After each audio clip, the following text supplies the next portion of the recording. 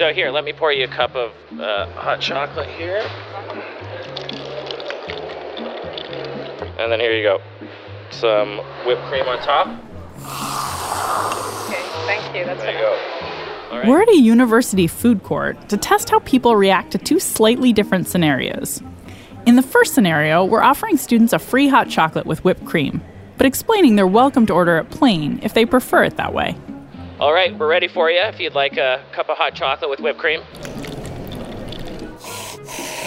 Thank you. In the second scenario, we're offering free hot chocolate without whipped cream, but inviting people to add it if they'd like. It's just not automatically included. All right, thank you. So how is it? How's the hot chocolate? It's really good, actually. Yeah. The whipped cream is available in both scenarios, and we conveyed that clearly to everyone. But a surprising thing happens when it's described as an extra rather than a standard offering. Very few people choose to add it to their drink. Thank you. Why did you decide not to get whipped cream on your hot chocolate? Because I don't think it's necessary for a delicious hot chocolate. This little experiment was inspired by a similar one conducted by Mary Steffel, Eleanor Williams, and Ruth Pobukar. What's interesting about it is that we can assume at least some of our volunteers aren't huge whipped cream lovers. But very few who were in the first scenario turned it down. By contrast, only a small percentage of people who had to request whipped cream as an add-on chose to do so. It's a subtle difference, but for the most part, people stuck with what they were offered, even though it was trivial to turn down the whipped cream in the first scenario or to add it in the second. Why is that? Today on the podcast, we're exploring how defaults, or the option you'll end up with if you don't take any initiative, can influence people's decisions around simple things, like a dollop of whipped cream, or the complex business landscape of the early internet.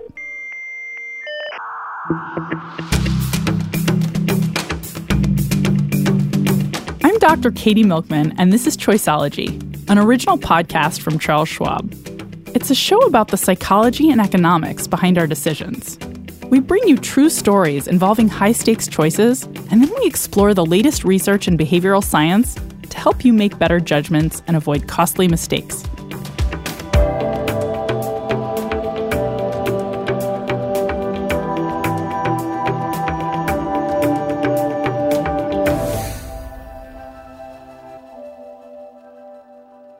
All right. Hello, my name is Eric Sink. I'm a software developer. I worked in the mid-90s for a company called Spyglass. Eric led a software development team which worked on a famous web browser. We built the first versions of the browser that later became known as Microsoft Internet Explorer. The World Wide Web was new in the mid-1990s. Text-based email had been around for a while, but the internet was mostly used by computer hobbyists and large institutions. Even so, a few tech companies had a sense that the web had huge commercial potential. Well, it was clear from the beginning that the web was going to be big. I think many of us didn't understand how big. Certainly, if you had told me then what the web would be like in 2020, I would have been shocked. But we knew it was a big thing. We also knew that it was an opportunity that Spyglass really wanted to be a part of. Spyglass licensed code from something called the NSCA Mosaic project, an early web browser used mostly by academics. And they built new software on that code base. And once we had made that transition, we started signing up a great deal of customers. One of their new clients was a little company called Microsoft. Microsoft was the dominant force in personal computing at the time, but it was late to the web browsing party. At the time, a small Silicon Valley-based startup had a substantial lead in the browser space. That market leader was Netscape Communications, another company building on the early Mosaic code. Netscape's Navigator browser was released as a public beta and quickly gathered fans. The night that we sort of turned it on live for download, one of the engineers had wired it together so that every time there was a download, a cannon shot would go off. A cannon sound effect. That's a clip from an internal communications video that Netscape produced. The excitement of those early days is evident in many of the interviews with employees and managers. You'll hear a few more clips from that video sprinkled throughout this episode. By version 1.0, Navigator was the most popular web browser in the world, and the company was growing like crazy. For all of 1995, we were second only to Windows 95 in sales at retail. The momentum behind Netscape was just not something anybody could control, anticipate. There were many reasons Netscape rose to dominate the browser market. Their browser had lots of great features that were novel at the time, like the ability to display documents and images while pages were loading, as opposed to waiting until the page had fully loaded. Many of the core technologies Netscape pioneered are still in use today. At the time, Microsoft was primarily focused on their Windows operating system and Office software. But that was about to change. Here's Eric Sink again.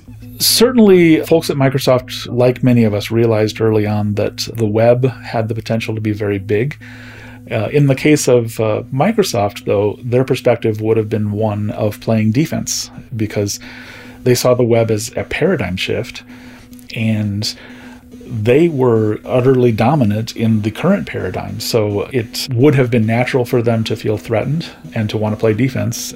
And they were playing defense against a scrappy, agile competitor in Netscape Communications. Netscape Navigator 1 was released in the fall of 1994. It was still fairly basic. All the first generation browsers were. But it was also probably the first commercial browser out there. Netscape was staking a claim to the commercial potential of the web. And they were well ahead of the competition, with a blockbuster IPO and millions of users. And the excitement in the company was just palpable. It was just amazing. Everybody was trying not to watch the stock, but you couldn't kind of help it because everybody was talking about it everywhere. Netscape hadn't come close to demonstrating profitability, but the stock skyrocketed from the initial $28 per share to $58 per share on its first day of trading. The closing price that day valued the web browser at around $3 billion. By the end of 1995, Netscape was trading at $174 a share. Here's Eric Sink again. At the pace at which everything was moving in that industry, a 6 to 12 month lead would seem like an eternity. And they were out there first and started gathering users very quickly. Netscape had an early advantage in web browsing. But for the average person, it was still a somewhat challenging process to even get on the web. These were early days. You would have had to get internet access from somewhere, and these were the days when you were using a modem. In the 90s, modems mostly operated over telephone lines and were crazy slow. To give you a sense of just how slow, here's a little context.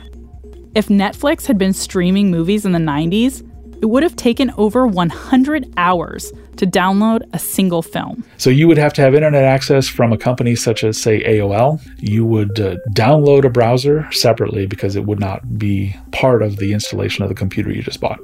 In many cases, you didn't already have the components of the operating system that lets you do internet on your system. So you would probably have to reconfigure your computer and then get internet access and then get a browser. So it was a multi-step process, and it frankly was not a process that a lot of normal people did. It was still rather oriented towards the tech enthusiast. This was the rather clunky state of internet browsing at the time. Several companies realized that the process was ripe for improvement. One of those companies was Microsoft. In 1995, Microsoft licensed the necessary code for making web browsers from Spyglass, the company where Eric Sink worked. The code became the basis of Microsoft's first browser, Internet Explorer 1.0, which was released as an add-on to its Windows 95 operating system. Internet Explorer 1 would have come out in late 95, summer of 95, and then just a few months later, they released Internet Explorer 2. And they were moving fast because they knew they were behind. They had basically granted Netscape a significant head start of 6 to 9 months, so they were in a hurry. I believe Internet Explorer 1 was originally sold as part of the Microsoft Plus pack for Windows 95. And you could probably buy that at the store where you bought your computer as a separate disk. This is a key point. As a user, you still had to buy Internet Explorer as a separate piece of software and then install it yourself. And most web users at the time were already using Netscape. Well, at this point, it's largely Netscape. Microsoft was playing catch-up. Netscape's browser share at the time was in the vicinity of 90% because they were the de facto standard. Netscape's early entry into the browser market left Microsoft in the dust. If they were ever going to catch up, Microsoft would have to dedicate real resources to the Internet Explorer project. They knew that, and they decided to commit. So Microsoft set up a large team of developers and engineers to work long hours, hoping to bridge the technical gap between Netscape and Internet Explorer. Their efforts paid off, to a point. By version 2.0 of Internet Explorer, sometimes called IE, the browser had many of the same features as Netscape 2.0, and similar performance. But Microsoft still had one big trick up its sleeve. It wasn't until IE3 that you started to see it show up bundled already in Windows 95 when you got your computer. This is a pivotal moment in the story. Internet Explorer began to ship as part of Windows 95. No more buying an add-on disk and installing the browser after the fact. It was there, on the computer, ready to go. At first, this didn't matter much. The market share was still about 90% Netscape, 10% Microsoft. But Microsoft was playing the long game. By including their browser with their operating system, they knew they'd dealt a major blow to Netscape. Internet Explorer was now just sitting there on people's desktops after they installed Windows, all ready to go. To get Netscape, users had to go and download it, or buy the CD and install the software separately. It was only a matter of time until the balance of power in this David and Goliath story would shift. At this point, Internet Explorer is becoming part of Windows 95. So the experience for getting the browser has gotten dramatically easier since the expectation is becoming when you get a computer, it has a browser, it's just there. Keep in mind that Windows was the prevailing operating system of the era. Imagine being Netscape, faced with a giant company with near limitless resources, who starts to compete with your business. And they have a built-in distribution network of PC users. You know it's going to be a slog. Oh, the rivalry was tremendous. The impact starts to show up in the next couple of years and releases. The damage was starting to become evident. You know, when IE4 was released, the market share had changed to closer to 70% Netscape instead of 90%, so they had already gained quite a bit of ground. But IE4 accelerated that pretty dramatically. Microsoft just continued taking more and more market share. And ultimately, the decision to bundle Internet Explorer with the Windows operating system proved to be the death knell for the Netscape browser.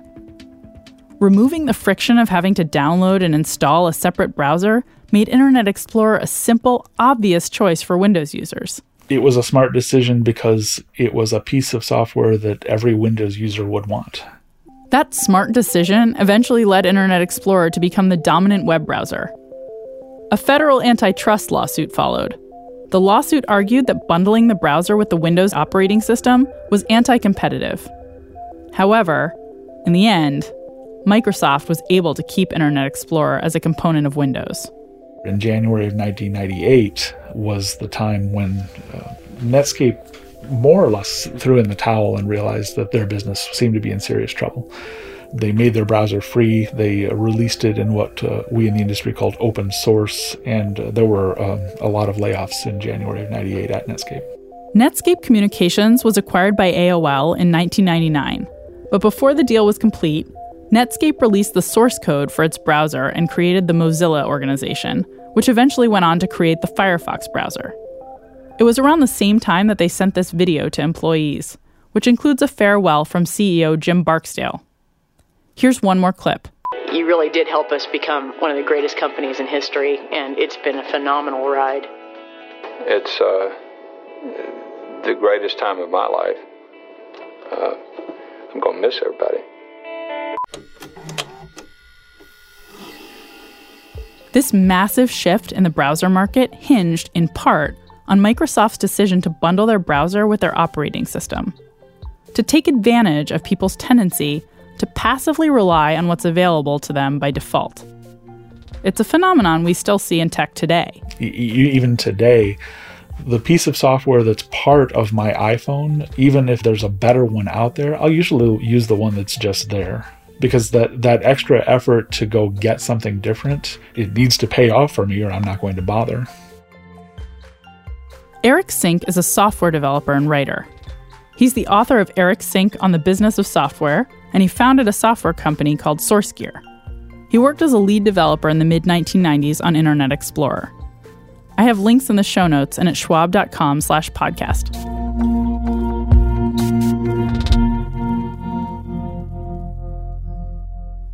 Microsoft's decision to bundle Internet Explorer with their Windows operating system made Internet Explorer the default, harnessing their customers' natural tendency to use what was readily available rather than devoting time and energy to finding another option. Of course, a default browser doesn't prevent customers from using other browsers. But if you're like most people, you'll probably stick with the default in order to avoid the hassle of configuring something new. Plus, you might figure it's the browser that works best on your operating system, and the one most other people are using if it's just sitting there on your desktop. We've talked briefly about defaults before on the show. In Season 1, we talked about nudges, or tools used by policymakers to encourage wiser decisions without forbidding anything or changing people's incentives. And defaults are a widely used nudge, though they're just one of many tools in a nudger's toolbox. They're a common way that policymakers, designers, law enforcement agencies, and others try to turn the best choice into the easiest choice. Of course, it's hard to say which browser was really the best for internet users. But when a big corporation turns the profitable choice into consumers' easiest choice, that's a time for some healthy skepticism. By the way, Nobel laureate Richard Thaler, who coined the term nudge, calls this kind of thing sludge. We haven't talked yet, though, about the psychology behind why defaults are so powerful or how they can be used for good. To do that, I've asked Shlomo Ben-Artzi to join me on today's episode. Shlomo is a professor at the UCLA Anderson School of Management. So Shlomo, I just want to start with the most basic thing. So could you define defaults for our listeners? Well, it's funny because there's no way to avoid defaults. They're always defaults.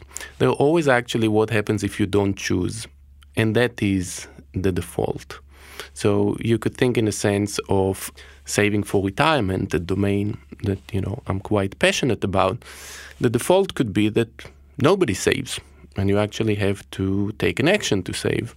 Or the default could be that everyone saves automatically and they take an action to opt out. So in a sense, I think of a default as what happens if I do nothing. Perfect. That's super helpful, so we're all on the same page. Could you tell us about some of the early academic research that showed defaults mattered? So there's a very influential paper in the retirement domain, the work that Bridget Medrian did with Dennis Shea. And they looked, in a sense, at the power of default, which is kind of an implicit suggestion. And they looked at a company where employees were struggling to save for retirement. So about half the employees would bother to go to the HR office. This was before kind of the digital age, fill the paperwork and join the retirement plan. And half the employees would do nothing, mostly because they were just, busy with the kids, didn't think they have the money to save, variety of reasons, but there were some obstacles to getting it done. The company changed the default so that everyone automatically saves for retirement, but they can opt out. Turns out that only 10% of the people opted out. So you boosted participation from 50 to 90%. Now, you're going to have all sorts of concerns. Have we tricked people into saving? Are those extra 40% of the people who are now saving Are they piling credit card debt? Are they defaulting on their mortgages because they really don't have the money? And there's some surveys done asking actually people who've been both automatically enrolled and people who actually opted out about their satisfaction with the plan. And generally, they're actually quite happy. So it doesn't look like we're tricking people. So I think you run the risk of tricking people not to save in an opt-in environment if, for example, you make the process too difficult to join the plan. And I think the real question is, first of all, have we set the default in a way that is consistent with what people, if they bother to think and be informed, would choose? I think from that direction, setting the default that people save is the right thing. You're making it easy for the largest segment of the population. But I think you should make opting out very easy too. And if you don't do that, then you could have situations where you tricked people into saving or into any other behavior. So I think the critical thing is to make it easy to opt out, but also to provide the right information as they opt out. I think employees who opt out and give up an employer match should be informed at that point that that's what they're giving up. But again, it should be easy. We don't want to trick people into saving. We want to make it easy for people who want to save to do so. And just to add this, for any listeners who don't know what an employer match is, that's when your employer actually puts money into your retirement account on top of your salary that you've contributed to match. And it's a common incentive. So if you put in 5% of your savings, say your employer matches that 5% and essentially get extra in retirement savings. Okay. Here's a really important question we haven't talked about yet, which is, why do you think defaults are so important? What's the mechanism that makes them so sticky? I think people are cognitively lazy. The easiest choice is not to make a choice.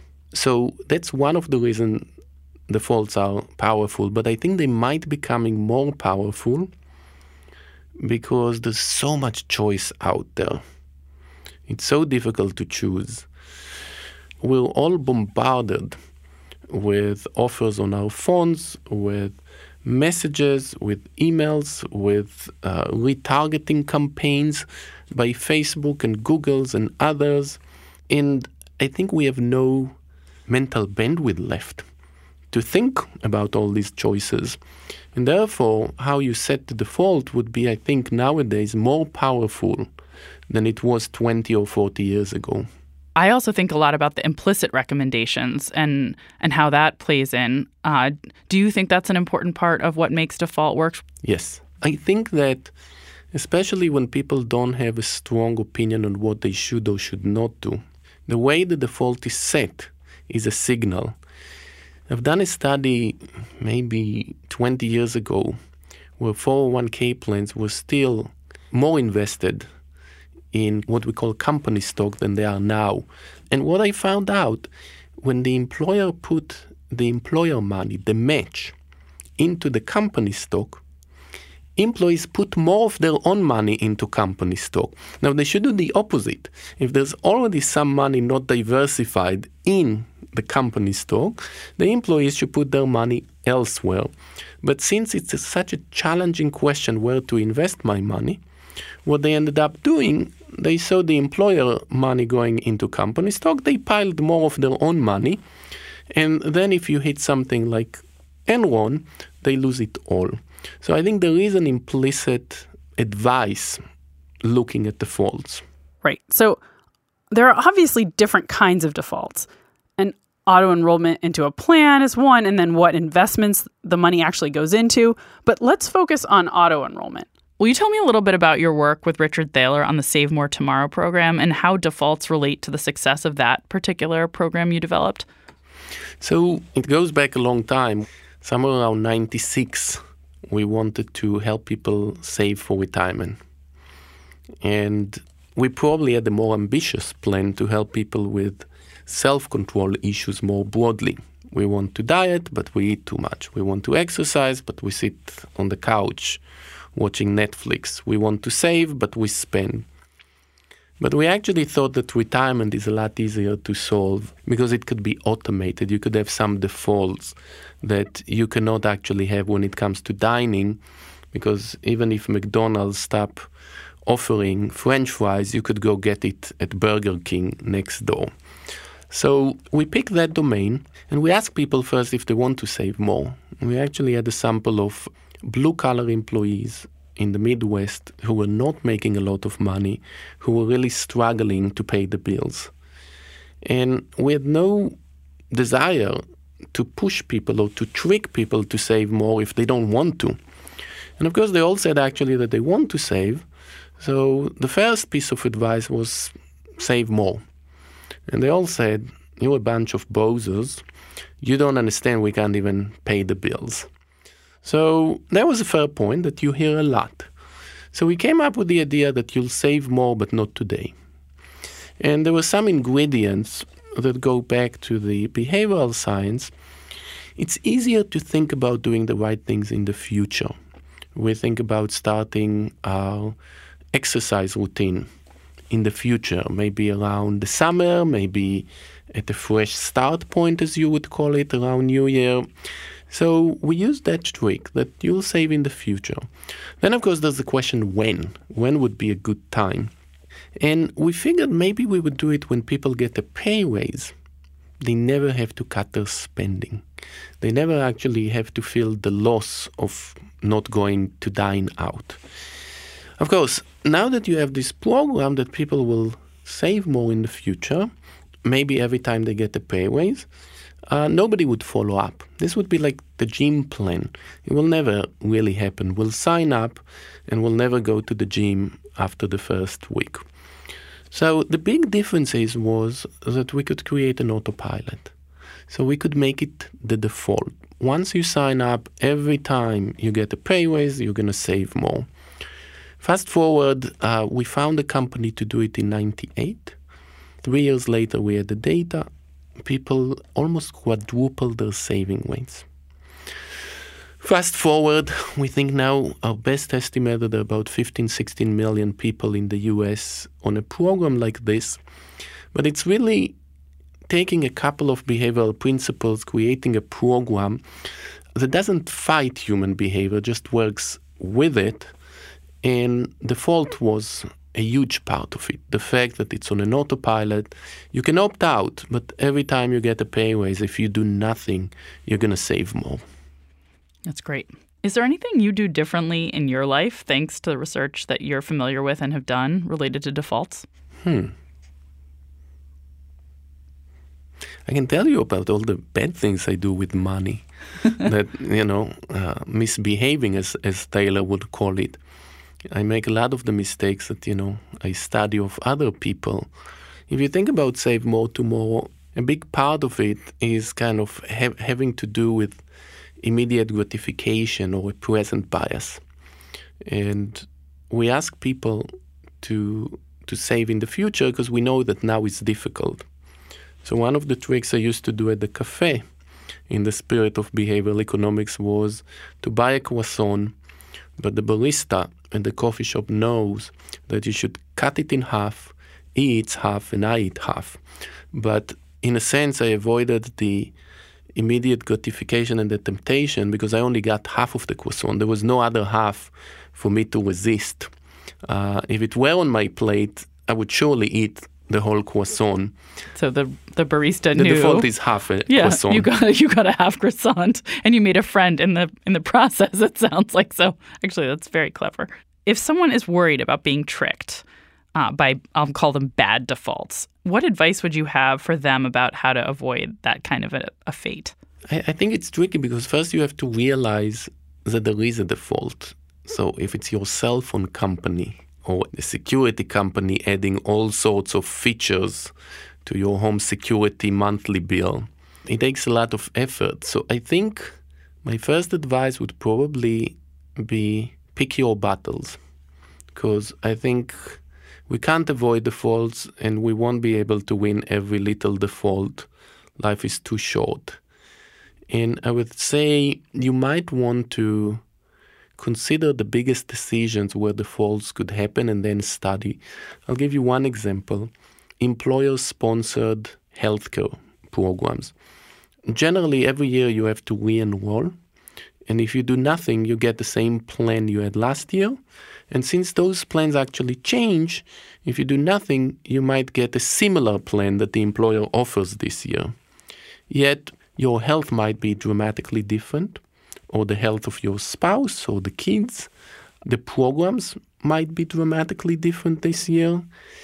Those would be the places that I would probably engage, try to get informed, and maybe undo the default.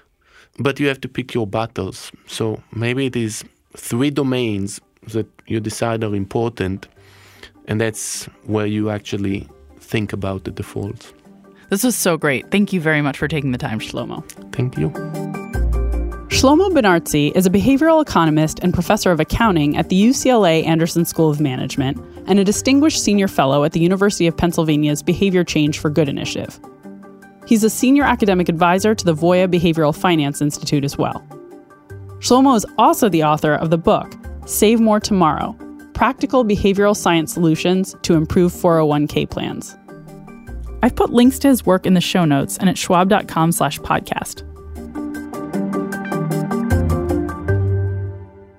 The trend toward defaulting employees into retirement plans has obvious upsides, but it's not without risk. Being defaulted into saving is better than nothing, but people aren't the same and one size doesn't always fit all. There's also debate over whether increases in savings can be offset by any increases in debt. Check out the What Should You Do with Your 401k episode of our sister podcast, Financial Decoder, to learn more about account defaults, how they might help or hinder your retirement plan. You can find it at schwab.com/financial decoder or wherever you listen to podcasts. Like many behavioral biases, our bias to stick with the default is hard to avoid. It's natural to assume a default is being recommended and is therefore the best option. After all, why else would it be the default? And humans and other animals often do their best to avoid extra mental effort, which contributes to making defaults so sticky. This is a useful trait at times when it allows you to avoid wasted effort. But in situations where you may be concerned about being manipulated, there are strategies to counter this tendency. Looking out for defaults and red flagging them is a start. If you're counting calories, stay clear of meal bundles that automatically include sweet drinks and desserts. If you sign up for a free trial subscription, say for a newspaper or a TV service, set a calendar reminder to review the subscription before the end of the trial so you don't accidentally commit when, by default, it turns into a real subscription that's automatically billed to you. And look at the opportunity cost of sticking with, say, your current internet or credit card provider just because it's what you're familiar with, versus switching to a lower-cost option. Defaults aren't all bad news, of course. There are ways you can use the stickiness of defaults to improve your life, too. Signing up for a savings plan that will make automatic deductions from your paycheck, or setting up automatic contributions to a savings account with your bank are ways you can default yourself into saving monthly forever after, and they can make a big difference in the long run, as Shlomo pointed out. Committing to a subscription for a weekly vegetable box delivery can make a healthier pantry the default, and setting a default bedtime notification can go a long way to improving your sleep habits. Defaults can influence our choices in big ways, as nudges or sludge. Hopefully, now you're better equipped to recognize them and to use them to your advantage rather than being duped.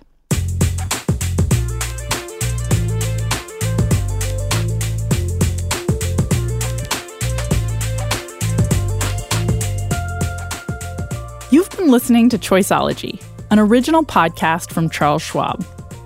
If you've enjoyed the show, I'd be really grateful if you'd leave us a review on Apple Podcasts. It helps other people find the show. You can also subscribe to the show for free in your favorite podcasting apps. That way, you won't miss an episode. Next time, we'll look at an interesting way people behave when they get closer and closer to achieving a goal. I'm Dr. Katie Milkman. Talk to you next time.